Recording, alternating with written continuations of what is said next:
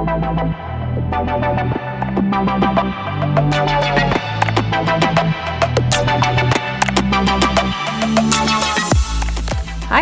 Cakelin here. Yes, like a slice of cake, L-I-N. Please imagine me making a triangle with my hands, as that is how I introduce myself to most people. You're listening to Defective Detective, a podcast about using data to figure out your brain and body, so we can all do the things we want to. I'll be sharing my own journey while interviewing other makers and self-scientists.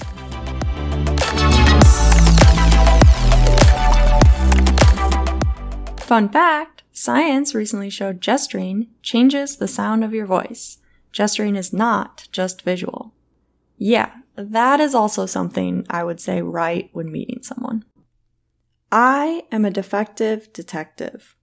Don't call me a person with defectiveness, please and thank you. I just want to debug my drugs, experiment with merriment. Please don't let me continue this list. Society changes what it calls disabled people constantly, because it's just uncomfortable with disability. Like, differently abled. No. So I am claiming defective, the same way disabled people have reclaimed crip or crippled, or queer people have reclaimed queer. In my case, it's mostly my brain. I have ADHD and complex PTSD. My body gets tag-teamed in with autoimmune disorders, a collagen disorder, and chronic infections. Society and systems then join the party. Healthcare, disability, benefits, sexism, ableism. It's heckin' complex, and not at all like real parties, which I miss very much. I'm constantly figuring out my brain and body so I can do the things I want to. It takes a lot to build some sort of health with chronic illness. And it doesn't take much to ruin that careful balance. I just want to run experiments on myself to debug what the fuck is happening. Is this new treatment I'm trying helping? Do I really need to be on this restrictive of a diet?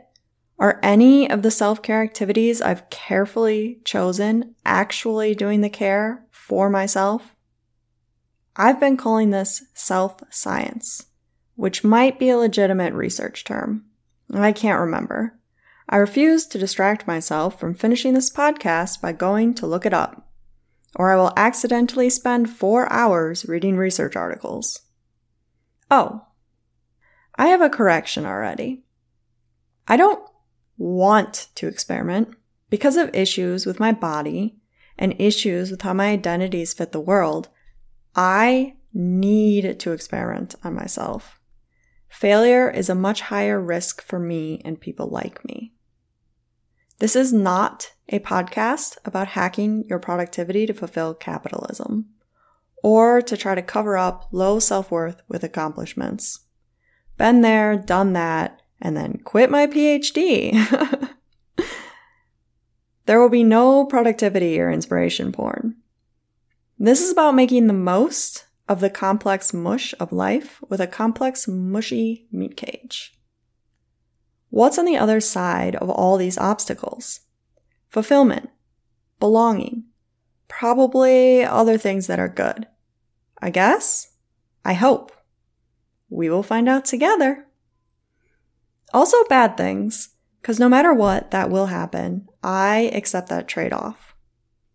Like a lot of neurodiverse folks, I'm into a lot of things. At the end of the day, I need guidance on when to explore or exploit an interest or passion. It's scary to commit to things on behalf of an unruly body. Will I have enough energy? Will I fall apart after? Will I disappoint other people and alienate everyone in my life? Stay tuned for the next episode of Why? Meat Cage Why? I want the same for others, other chronically ill, neurodiverse, or otherwise marginalized people. People who are always swimming upstream. Because they weren't the ones who built the fucking stream. I've kept coming back to the same thing, needing all my data. I've gotten into self-tracking, like fitness wearables, journaling, and habit tracking. But nothing integrates or has the flexibility that I need to actually figure myself out. And manual self-tracking, you need a lot of spoons to do that. If you're a healthy person, spoons is just a reference to how much energy you have. Chronically ill people have a lot less to start with, and the amount fluctuates. It's fun. It's too much to track your life when you're trying to live your life, when so many are just trying to keep their heads above water.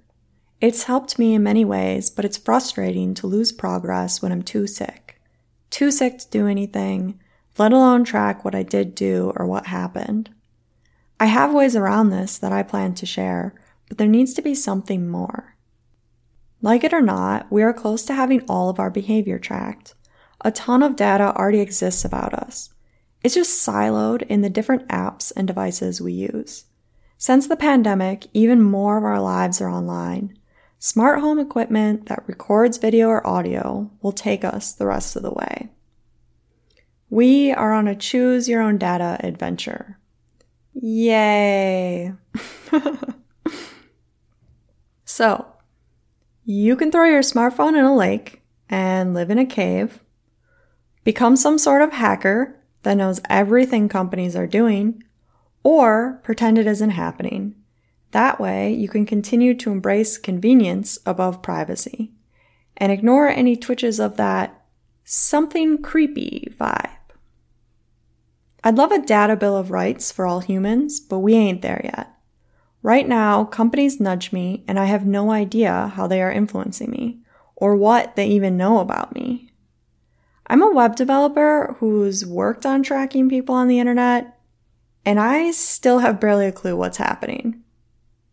It's tempting to want to disengage from the online world entirely, but there's neat things happening if you could cut through the noise, if you could actually find whatever it is you're looking for.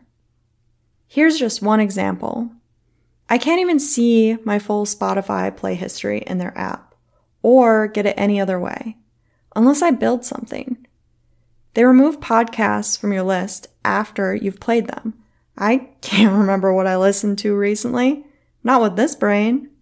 There's always the option of a stale-ass data download days later. You know, when I can no longer remember why I even wanted that information. Ugh. What's the difference between writing down when I did an injection versus finding it because I already texted a friend that I was doing it? There's so much potential when you start seeing the online world and your data this way.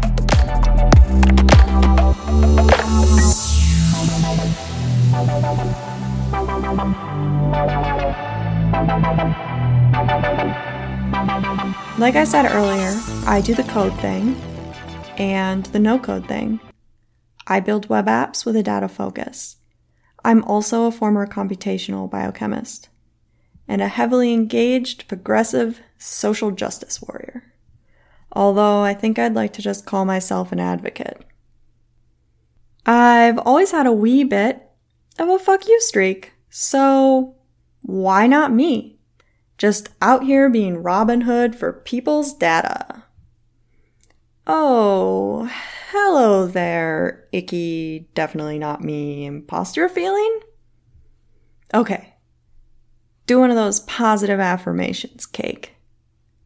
This is worth doing, and I am the one to make it happen. I can't prove it with my data yet, but I swear affirmations help. If you don't have a technical background, whatever the fuck that means, I'm not going to shy away from tech in this podcast. I'd rather try to make it approachable. By which I mean, I'll drop the bullshit tech gatekeeping. Convincing people that tech requires special abilities allows power and wealth to be concentrated, mostly in the hands of white men. Sound familiar?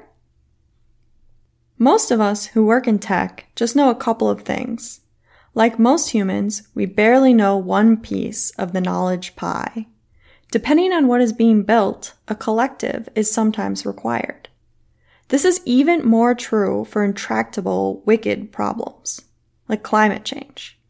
If we want to solve those problems, we need to break down the barriers between so-called technical and non-technical people. I really hope you agree that we want to solve those problems. I'm a solo entrepreneur, so part of this podcast is finding my collective or community. I'm working on an MVP for my first product, Nudges.io. MVP is not a sports thing. Wrong podcast. It's minimal viable product. It's the smallest amount of whatever you want to build that will fulfill the value you're bringing.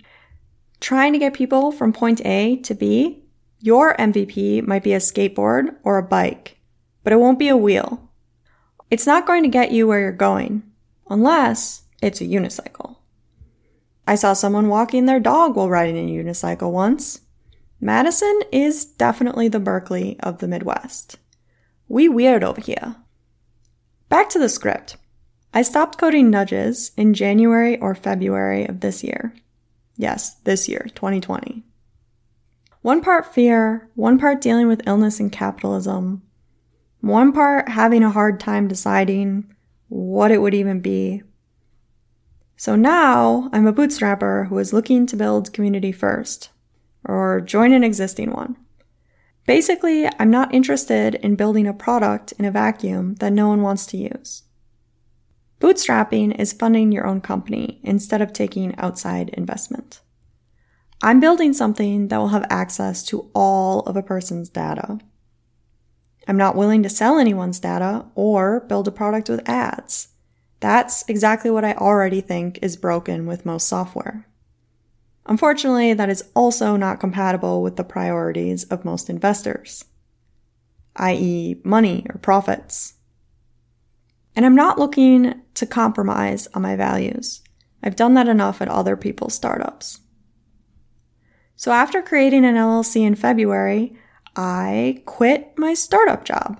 And then a pandemic happened.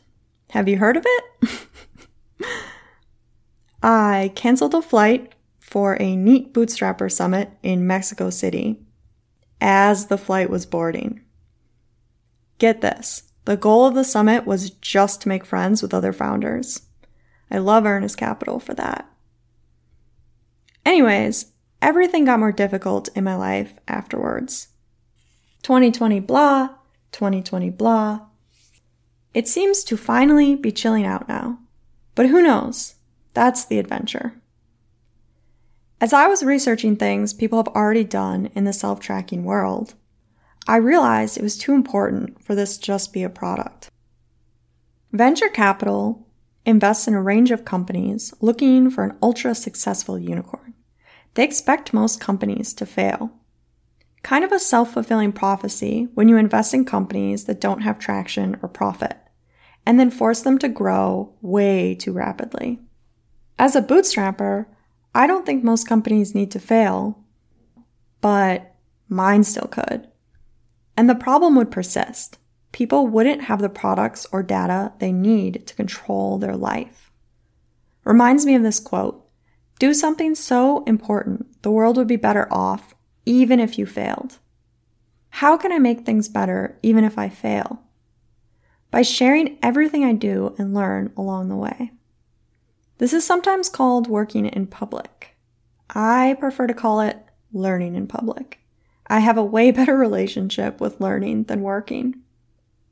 That quote was Tim O'Reilly, by the way. Yeah, he's the guy with all the coding books and such. The ones that have animals on the covers. I have a Designing Data-Intensive Applications book with a boar on the front. I have not and probably will never finish reading it. It was too boring. I'm so sorry.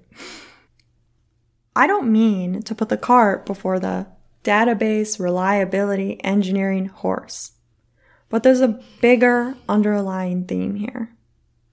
We need every person and discipline to solve the challenges ahead. Or at least that's what my business cards say. Remember when those were a thing? Am I the only person who has a tagline on their business card? When I give people a card, I offer them a choice of which logo color they want. This actually came from an accident with my first business cards.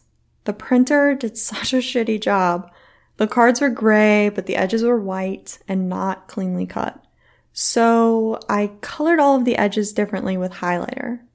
Took forever. It was a hit with people though. It makes total sense. I am building a personal data tool after all. And people usually like expressing themselves, even with something so small. So, I'm going to do things slower, but do it my way. And hopefully embrace happy accidents. I don't want to disappoint the legacy of Bob Ross. On Twitter, venture capitalists talk about hiring 10 times engineers for your startup. These are people who apparently code 10 times as much or 10 times as fast and drive the rest of their team batty with unreadable code, I'm guessing. I'm more like a 1/10 engineer, always asking if we even need to write that code or add that feature. Does this even solve the problem? Is it even the right problem? This predates becoming a scientist in my life. So yeah, I'm a big ol' advocate for diversity and inclusion. I'm the walking, talking, often rambling case for it. Not wanting to keep that rambling to myself, I decided to share the user interviews for my company. Instead of notes kept somewhere in a dark basement, it is becoming a podcast. This podcast. So any creator can learn about diverse experiences. Shout out to Cortland Allen of Indie Hackers for the idea. Indie Hackers is a bootstrapping community. Cortland interviews successful bootstrappers at different stages. I'm way too into this podcast. Before I got other podcasts, my Spotify year in review just showed 5 thumbnails of IH. Hearing the stories of other indie hackers was one of the first times I thought, maybe I can have a business and live my values. So in summary, this podcast will be stories of people who figured their shit out, or tried to, with their own data. Stories of people who are building user-centered data products or content. Small updates on nudges, because I need the fucking accountability. I am sorry. Bad jokes, probably. Some oversharing. Swearing, definitely. If you're interested, I'm at the Cakelin with an I, pretty much anywhere. My business accounts are at Nudges.io. Heads up, I'm terrible at keeping up with them as a solo entrepreneur. My business Instagram is mostly memes so far. Feel free to tell me what I'm doing wrong. Or reach out if you want to be a guest or something. I don't know how to ask for what I need. Please reach out if you know the secret to asking for what you need. Nailed it.